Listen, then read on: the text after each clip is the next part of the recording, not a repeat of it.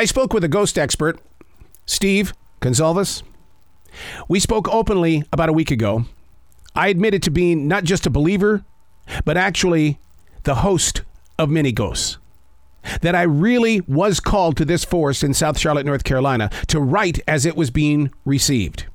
He didn't disagree, and he did offer an explanation as to why I hear music when there are no digital devices anywhere near me turned on.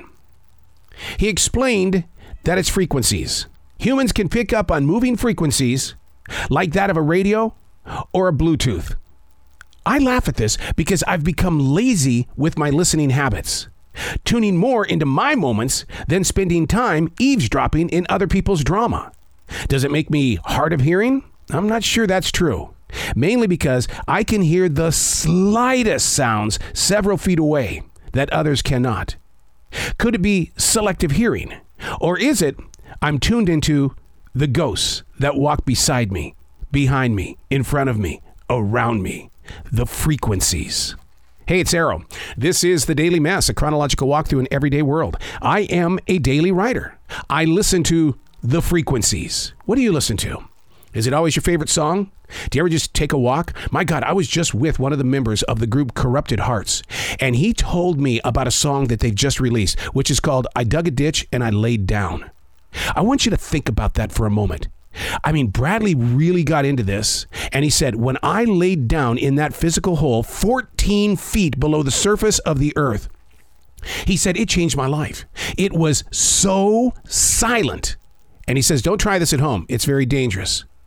But things like that do change your life, and that's what it's like to be our individual selves. Listening, appearing, activating, becoming a part of, replenishing. This is the Daily Mess. I'm going to bring up a subject here that we all know about because our parents have driven it deep inside our head, like that of a ditch that Brad was in from Corrupted Hearts. The development of common sense. We all know what that is, right? The development of common sense. We think it's a human thing. Not so much. Between 1775 and 1776, a gentleman by the name of Thomas Paine penned out a 47-page pamphlet called Common Sense. Its purpose was to advocate the independence from Great Britain to the people of the 13 colonies. The goal was to inspire Americans to go beyond resisting the British. Common sense. It was written in a language for all people. Yes, the Bible was used. He felt most people at that time knew the stories of the Bible, so he used it as a tool. Common sense.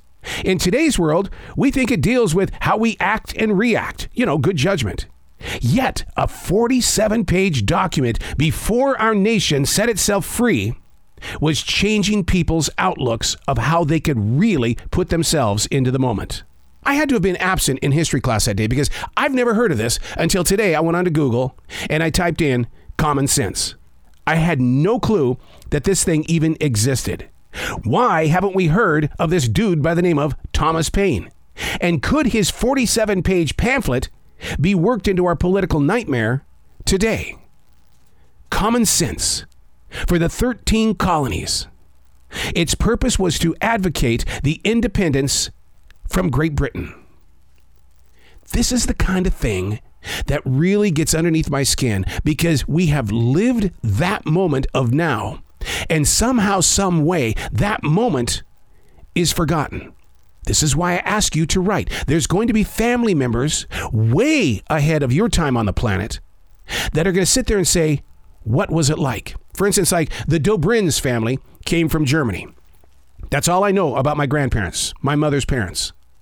I don't know anything about my grandpa Dobrins' father and the father before that and the father before that. Sure, I could go to one of these websites, these ancestor websites.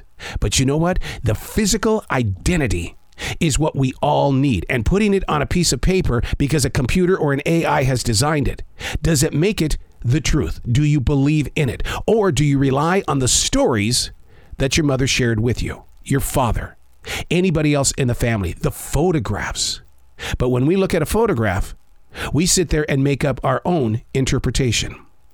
Jot down some notes. Dear future reader. Who knows?